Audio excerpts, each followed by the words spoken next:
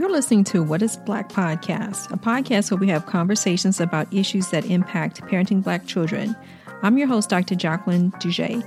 Today's episode begins a new feature of the podcast where we'll have interviews with children's authors that write books that tackle issues of what it's like to grow up as a Black child. I love reading and find that books are a great conversation starter to tackle tough issues or just to learn about others' experiences, or even reflect back your or your children's experiences. I hope you enjoy the show, so let's get started.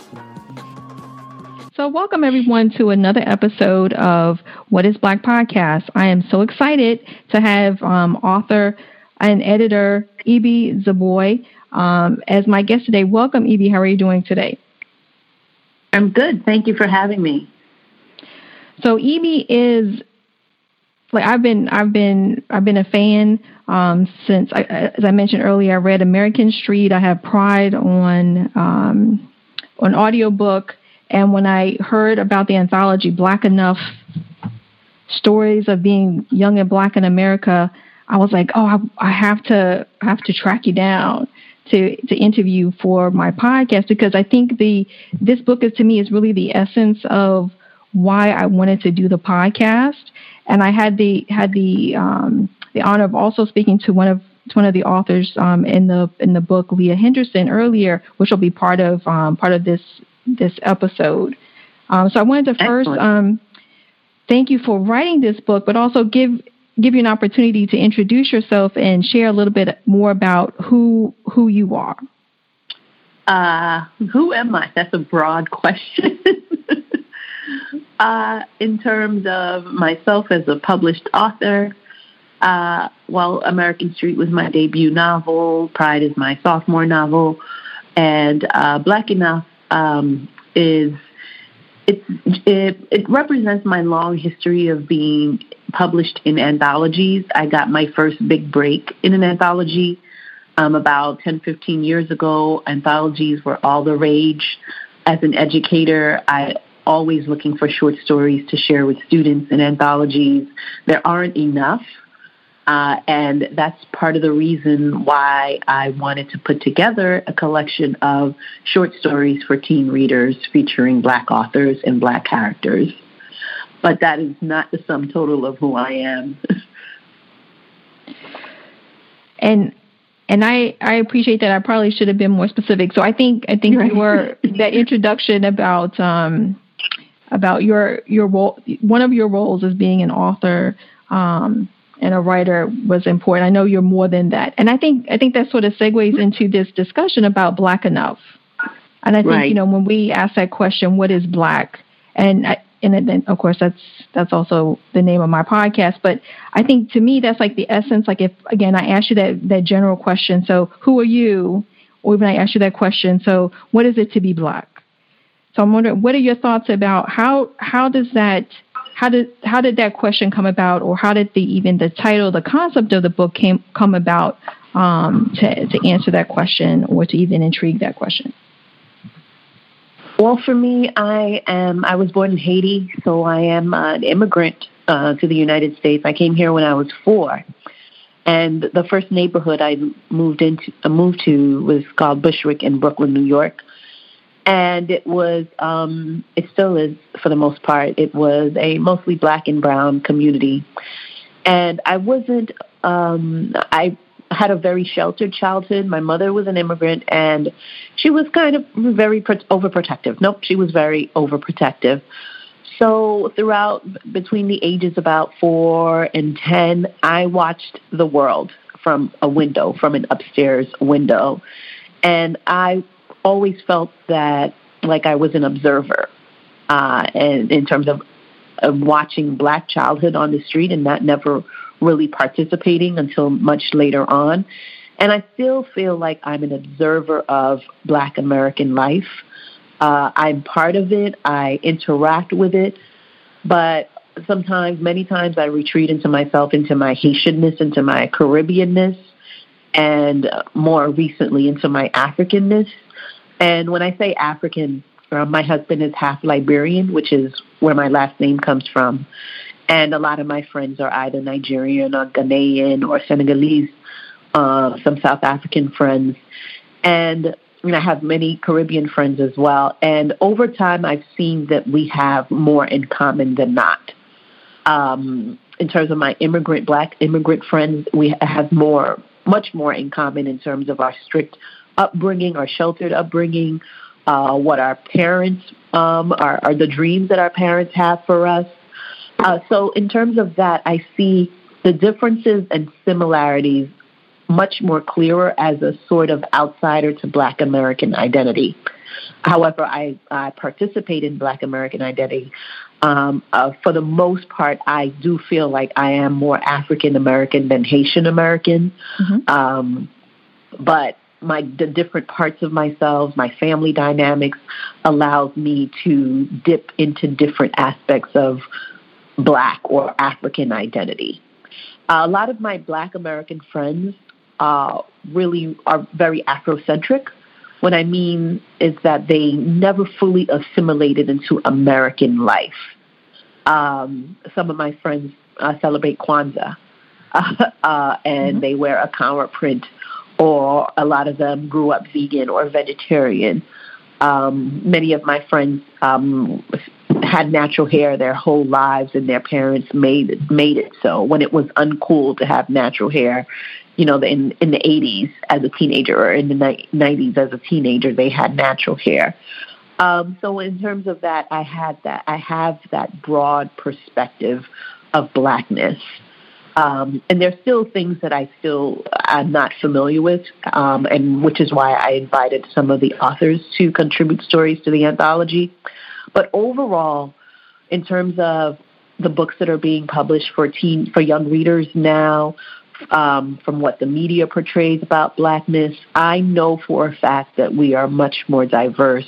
Our culture is much richer than what is presented in the media. And especially because I'm a New Yorker. New York has so many different types of Blackness.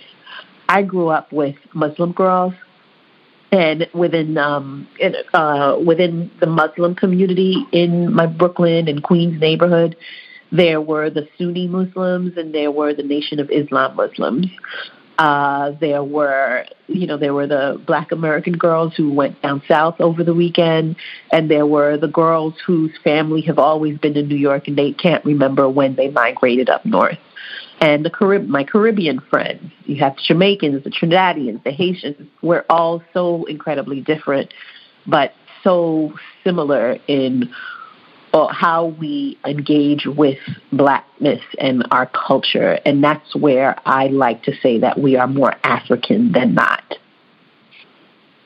So in terms of the authors that you chose, and there are like 16 additional authors as part of the anthology, how did you go about that process of selecting which authors you choose?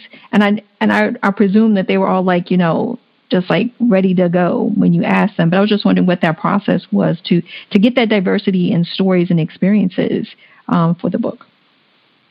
Well, there were a handful of Black authors publishing. They still are publishing right now. Mm-hmm. It's not a lot comparatively. Comparatively, it's not a lot at all. But to me, I've been writing and trying to get published for almost 15 years, and it's more than we had before. So in that case, the stories that get the most attention are the ones that have to do with issues and Black children in the constant state of duress. My book, American Street, being one of them, and those stories are very important. However, it may be, and because those stories are important and they tend to be very successful, I was wondering whether or not those kinds of stories, that sort of single story of the Black experience, will keep getting published because, one, they are important, and two, they do very well commercially. So I wanted to create a one-stop shop where you don't get that single story. You don't get that same view of the Black experience, one that is not always pushing up against race or violence or trauma, just short stories that are slice of life stories. And if race is addressed in a story, it comes from a different angle, a different perspective that we haven't seen before.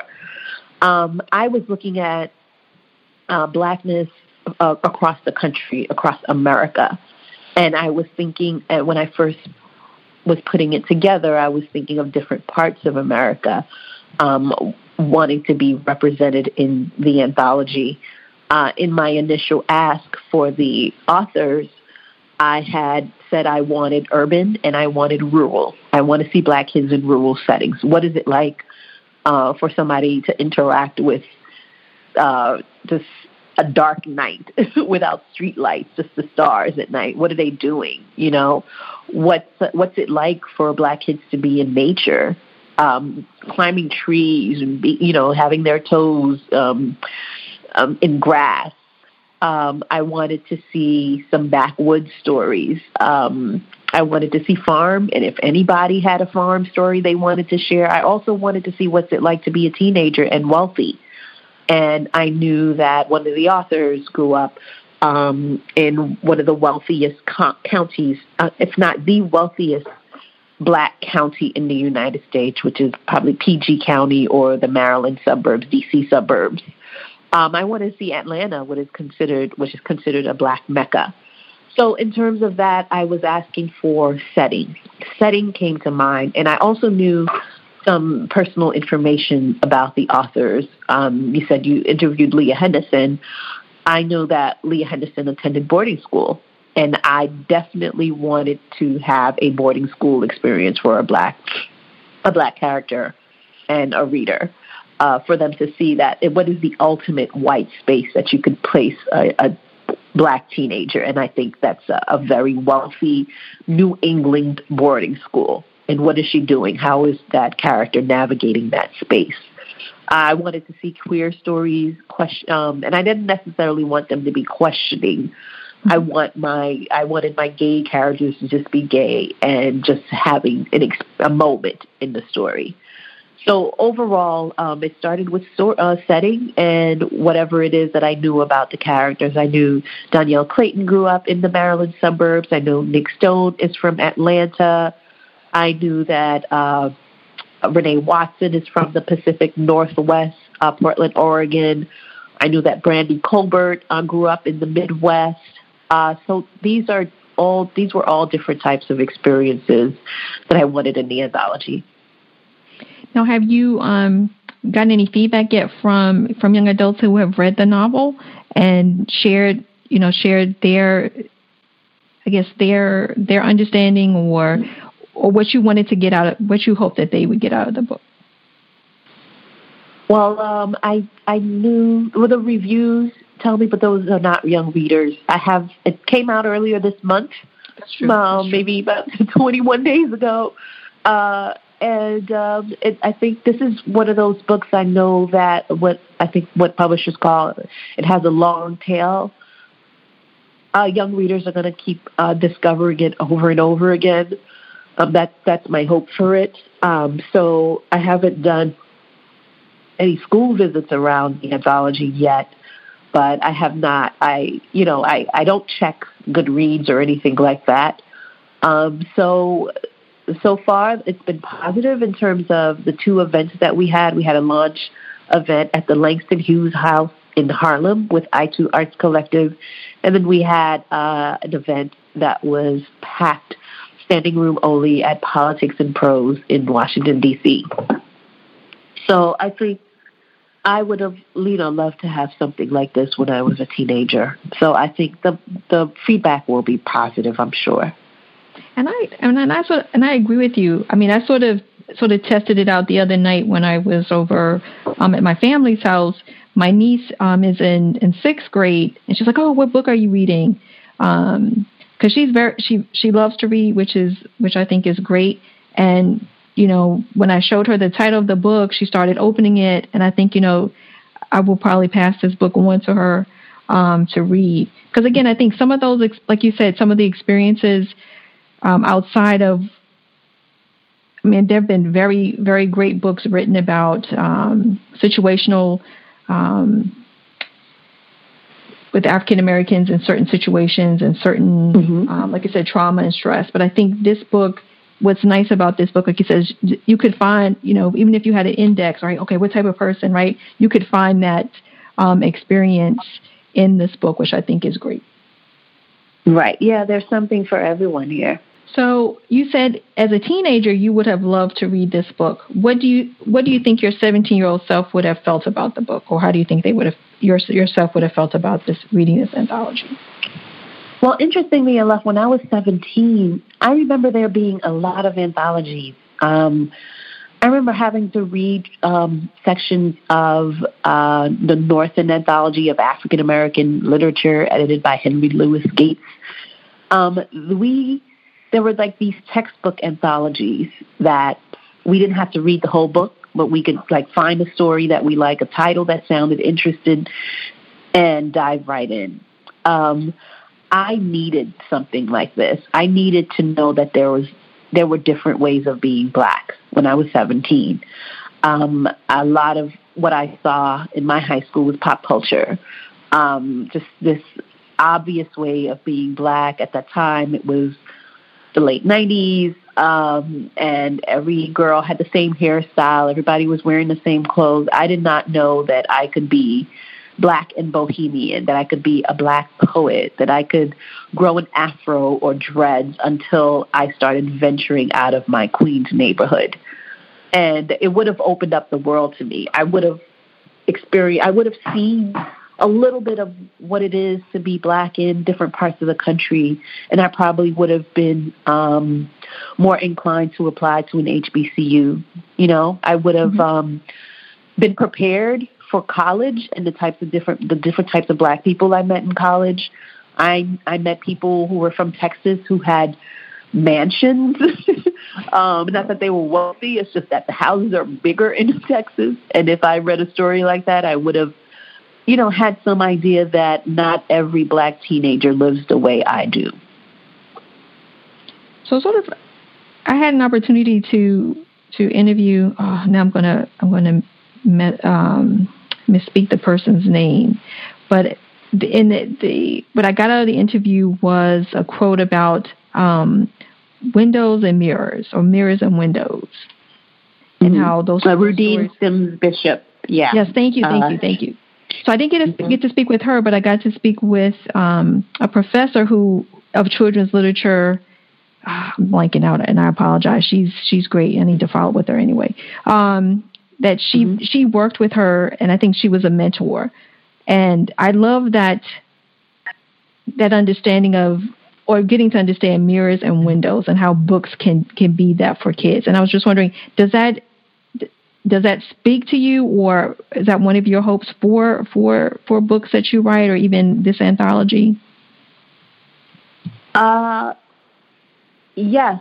However, the windows part of that analogy I've been thinking about recently.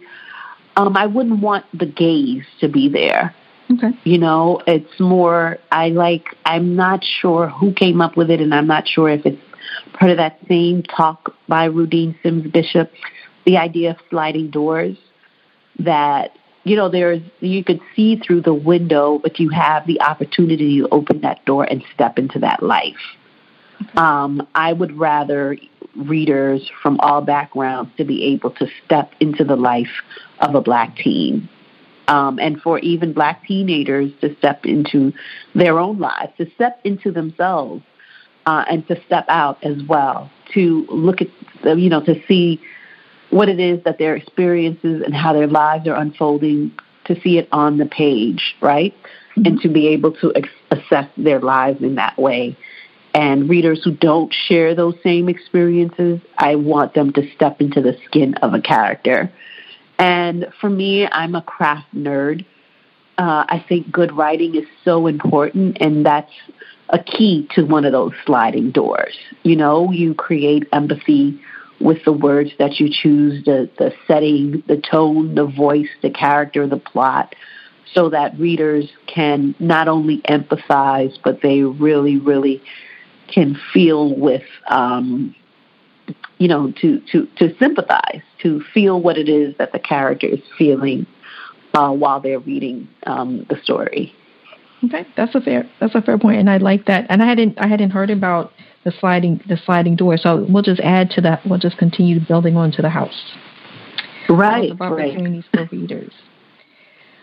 Before we wrap up, I did want to talk a little bit about your short story that you contributed to the anthology, The Revolution of Nigeria Jones. I won't give too much away, but I was just wondering for you, what was it about the setting that inspired you to write this piece, and what were you hoping, like what were you hoping to do with the character in the setting that you chose?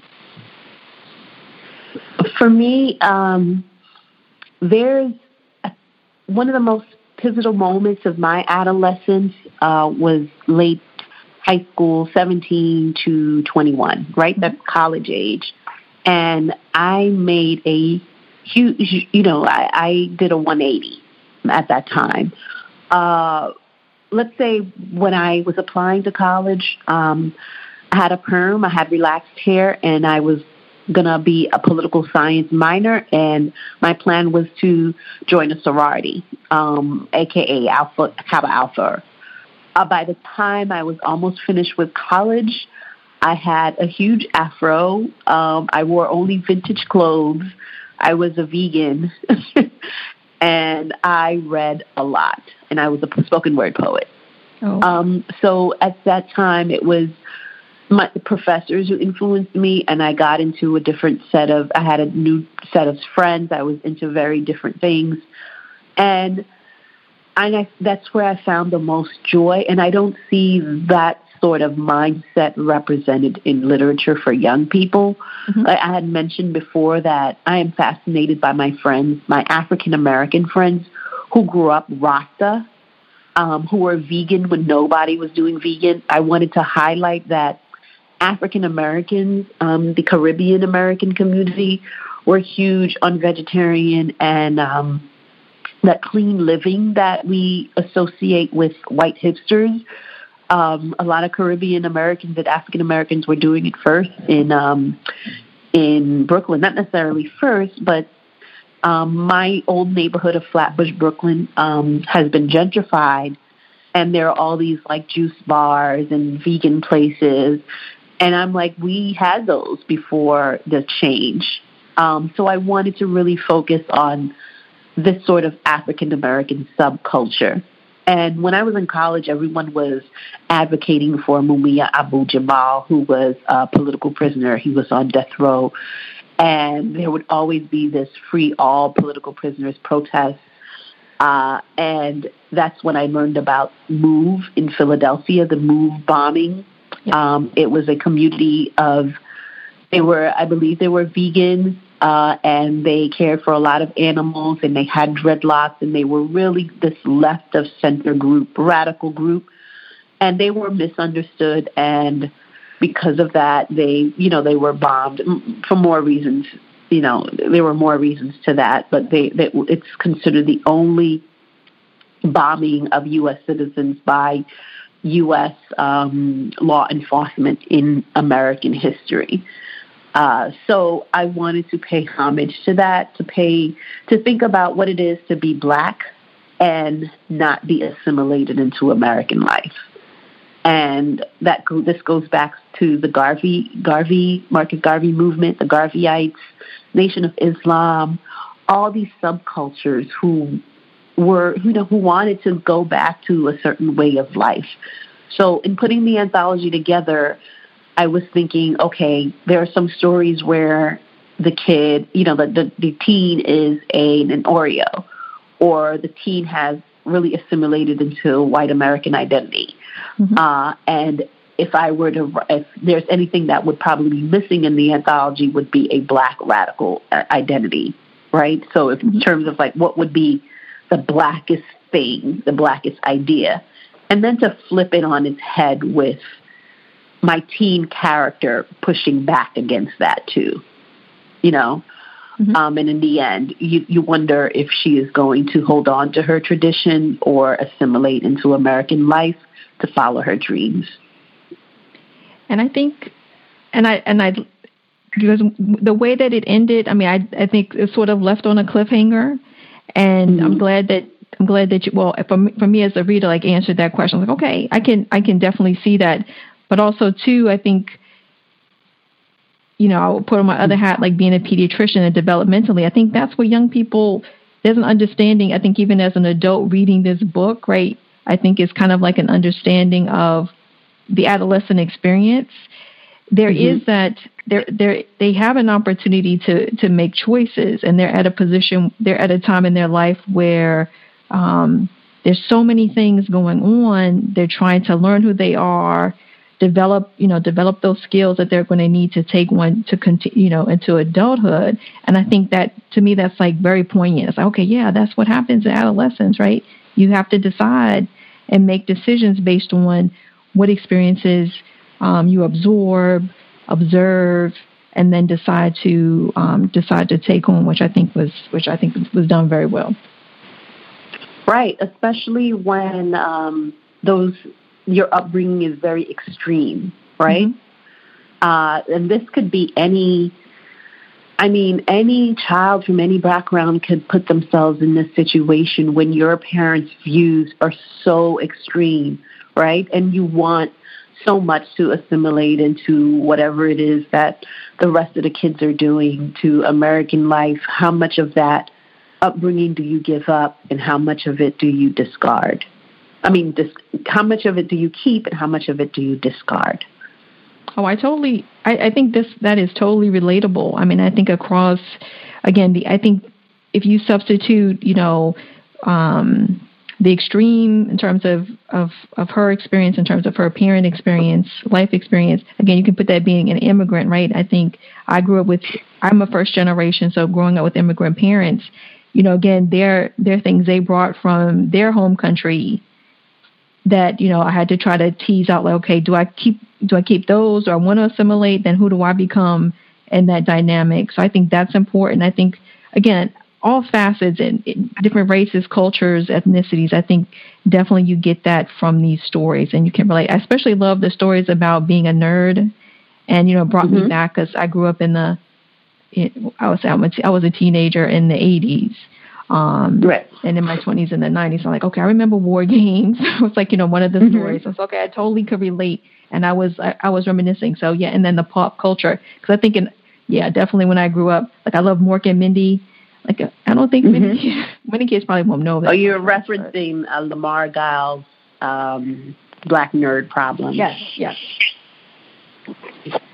So I love the different facets of teens' experiences, because either you've experienced it, and I think even young readers, when they read this, they either know somebody, they've experienced it, or they can relate. They can relate to the experiences, whether or not kids Black or not. It's like they're just being themselves, as well as being Black or being whatever other identifier they have. Right. So before we end, I just wanted to ask a question. At the beginning of the book, there are some questions that you ask yourself in the introduction. And I was wondering, after writing the book, do you think were you able to answer those questions, or do you feel like you have a more full understanding of how young people identify with Black enough? I realized that my questions were unanswered for the most part, because this is only one example. There could be a different volume, a different collection altogether, using young people's writers, and have different types of stories. We know that. It would have a different type of feel. Going into the anthology, somewhere in the back of my mind, I thought I'd have one of those like BET specials or something, where there was one type of Blackness, but there'd be different types of Blackness within that one type of Blackness. So I was pleasantly surprised at all the various stories. I think basically it was a learning experience for me. Not everyone identifies with Blackness in the same way, and that all has to do with upbringing, setting, the type of setting that we grew up in, and how we interact with our own racial history or race in general. So we still have not come together to have a conversation as authors. And also another thing that I realize is that writing and following our dreams of becoming a writer is a certain privilege. It doesn't mean that we are privileged. It is a privilege to have the time to write, to follow through. It's a certain access to whiteness. We have to be able to navigate the culture and the industry in a certain way. So we all share that know-how as authors.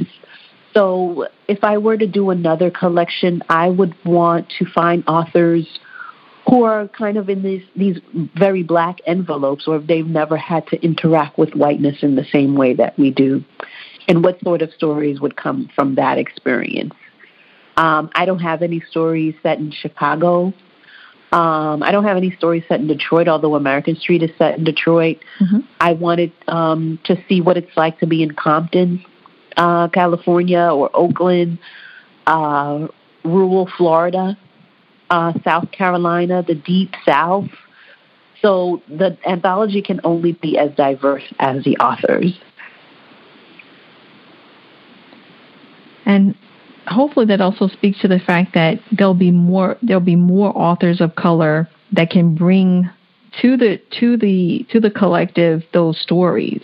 So I think it almost sort of like one begets the other. In order sometimes to have those experiences and stories, we also need more of those authors. So I'm hoping that even parents who listen to this, if their little son or daughter or however their child identifies, says, they ultimately want to identify and say that I want to be an author, and it's because of reading a book like Black Enough or any book that, like, that's an opportunity for them to share their experiences, and we can help cultivate that next generation. I know that those writers exist. Again, it's also shining a light on those and giving them opportunities as well. So I look forward to reading those stories, and I also continue to look forward to reading your contribution to the experiences for youth and even adults to enjoy and read. Okay, yeah, I hope so too.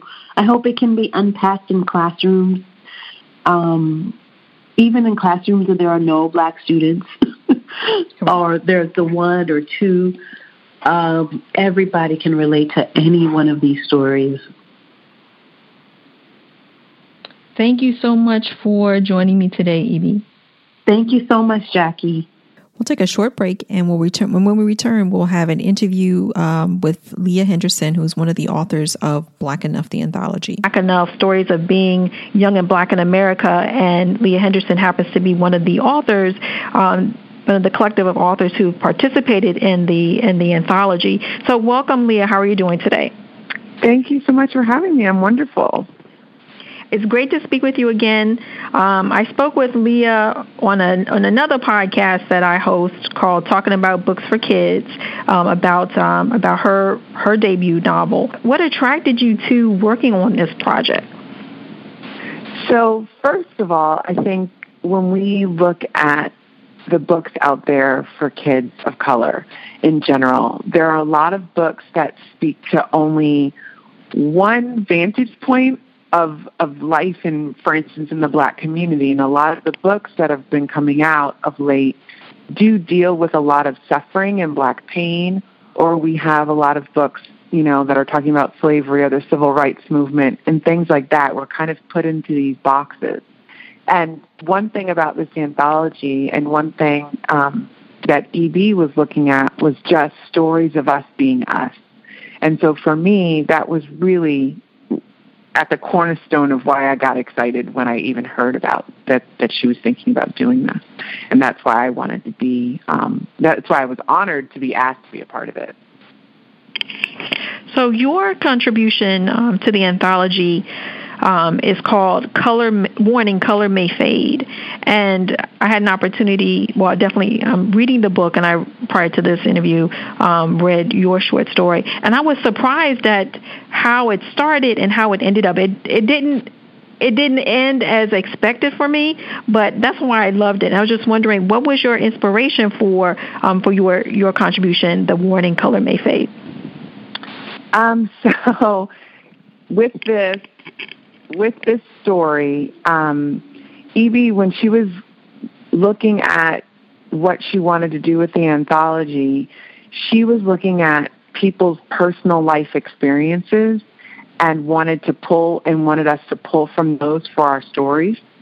And so she knew that I had gone to a prep school and in a really affluent community.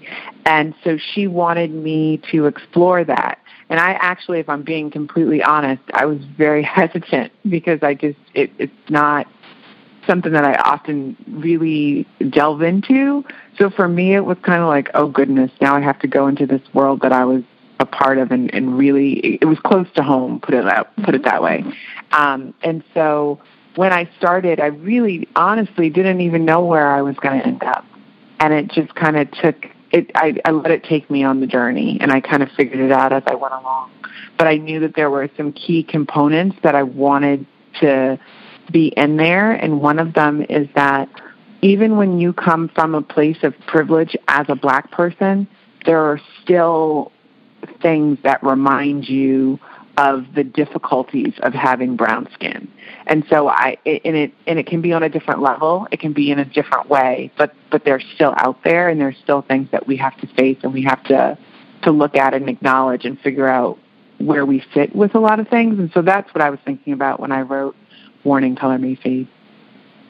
Now, I think what's interesting, and just wanted to circle back to what you mentioned before, sort of what inspired, what really drew you to writing the book, the fact that, the Black experience is not a monolithic or one-dimensional experience. Right. And I was wondering how that sort of shaped, again, your writing of that work. And again, you said it was close, some similar experience that the character, in terms of going to prep school, maybe it's not autobiographical. I'm not trying to say that, but I'm just like how do you draw from that the intent of the book, also a lived experience, right? Because you're African American, I'm African American, but again, we know each experience is different. Like, so how do you draw from that to then to influence the work, and then also how you hope that work will be received? I think anyone will tell you when you're writing, you should really, truly maybe start with writing for yourself and writing the story that you want to tell, and not thinking about the outside world at the onset. The outside world definitely comes into it, but I think when you're trying to put words down on the paper, it can be a way to stifle you when you think about how people are going to interpret your words or the situations the characters are in. So you kind of write for you first. And although it's about my prep school experience at a very privileged place, it was a very different story than my world. I have extremely supportive parents, and so that part was a departure from my own personal life. But in terms of just writing the story and figuring out my characters, I think I just wanted to tell a good story that had Black characters in it. And I think that definitely comes across. And again, I think I want to go back to just the whole concept of the book and each of the stories that the individual authors wrote. And again, I can't speak for each of those authors if they pull from their own life experiences to infuse the work, right, or even to inspire the work. But I think the book does a great job, like you said, of sort of creating the complexities, the dynamics, the individuality, the experiences that are varied for individuals who identify as Black or African American. And I was wondering how do you feel about that? Well, knowing that E.B. was very intentional in wanting to see, Black girls outside, Black kids in the city, Black kids, you know, in the suburbs, Black kids in different venues and perspectives. So she was very intentional in that way. So the stories she was asking for, they might not be completely based on our personal experiences, but she knew of our personal experiences enough, or she knew of things that we were interested in enough to say, this is what I want to hear about. And so it started from there. And so I think with everyone, whether it is their ultimate personal experience on the page, it's coming from a place of knowing because that was their lived Black experience in some way, shape, or form, if that makes sense. Yeah, no, that totally makes sense. So if you could put yourself back in your adolescence and knowing what you know now, what would you have hoped that your 17-year-old self would have gotten from reading a book, and what do you hope that the other 17-year-old, other teenagers, or even young adults that are reading this book, what do you hope that they can reflect on or that they take from it? I know when I was growing up, a lot of the time, because I grew up in a very affluent white community, and so a lot of the time I always got, you're not like other Black people kind of statements and those types of things. And I feel like a book like this would have given me this kind of confidence to say, we're not all the same. Here are examples of so many varied aspects of our life. And to be able to say it with a certainty that you know it inside, you know in your gut that we're not all what's portrayed on the news, or we're not all this, or we're not all that, because we have family and friends from other, parts of the country or wherever that live a different experience. But to be able to see it in one place in a book like this, and to be able to share it with your peers in school or something like that, so people can actually see, because a lot of people, they're surprised. And for me, back then, I think it would have just been affirming that we're not all the same.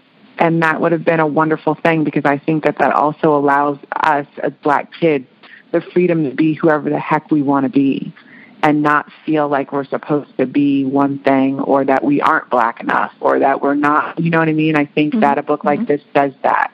And so that's something that would have resonated with me back then. It would have just given me even more kind of, I don't know necessarily, fight isn't the right word, but it would have given me more of like a stance on, we can be anything. Don't, you know what I mean? Don't try to put me in that box. These are examples of all the many things that we are, and it's not even, brushing the surface. And I want to just put on my parent hat. I think the one thing for me that it does, I love your writing, but I think the one thing that I kind of get out of the book as putting on my parent hat is that sometimes I have to check myself in terms of my expectations of what I want my kids to be.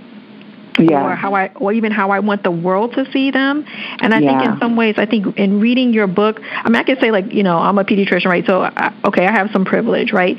But again, like you said, like the fact that you identify, or people identify you a certain way, that privilege, it helps in some circles, but in other circles, right, you're going to be labeled as this individual. But at the same time, for me, reading this book is freedom, in the sense that, I need to step back as a parent sometimes and not necessarily always take, we talk about this, how we're typically portrayed, and even how some of the stories are portrayed, right? It is either fear-based or the historical contents, and there's a lot of weight to that.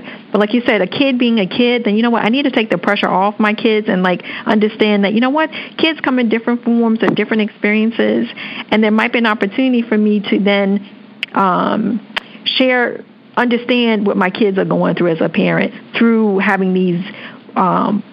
Again, multiple perspectives of kids being kids and just being themselves. That's how I felt as a parent, reading that book. And and because the podcast sort of helps, the hope is to help parents kind of deal with some of these issues, and I talk about the intersection of race, culture, and identity. I think this book kind of hits that, right, in terms of how you identify yourself by gender, by race, by ethnicity, by place, by economics, and then how we define our culture. And I think that was definitely done well in this book. And I just definitely would tell parents. But I don't know if that's ever an intent of a writer with this sort of book, to think like how else it can be used as a tool besides just for an enjoyment reading. And I think that definitely comes into especially books like this, because it's, there are layers. These kinds of books, there's a lot of layers in there. And I know that I've talked with people before about certain topics where I've written this. If you write something for entertainment, that's great. But then if you can embed within that entertainment levels of understanding for kids that need to know it, that kids are in this experience and understand what those words meant, where somebody else might just take the entertainment value, the kid that needed to hear a certain thing is going to hear that in that book. And then you take it on the next level where parents, like you said, can have a different outlook on some of the things that they're dealing with their own children, or things that they discuss with their kids. This can be an avenue in. It could be a way to talk about things. And so that's another level. And then you go on to the level of teachers in schools where they don't see a lot of kids of color, where they don't see our experiences besides what they get on TV or in magazines or in videos or whatever. And so then there's another layer there. And it's just a matter of taking the book and its value in being what you need it to be. Oh man, I think you all have done that. There are definitely some. You all are superstar. I mean, I'm like, oh man, like running down the list: Varian Johnson, Justina Ireland, yourself, Rita Williams Garcia. I mean, I can go on and on. Ibi Zoboi. I think this is a wonderful book. I mean, I'm always going to say it's great that there are writers out there that provide different perspectives and different opportunities for kids to see themselves reflected. And I think you've done a wonderful job with your contribution as well as your other fellow writers. Yeah, I think it's it's one of those books that you're proud to be a part of. You're really proud to be a part of, and you can hold it up and say, check this one out. There's hopefully something in there for everybody, and it's one of those things where you say it and you have the feeling that it's definitely true. Thank you so much for talking with us today, Leah. Thank you for having me. It's always a pleasure. Thank you for listening to this episode of What is Black Podcast. You can follow us on Instagram, Facebook, or Twitter. Also, please subscribe on Apple Podcasts where you can rate and review us. We'd love to hear your feedback and comments. Until next time.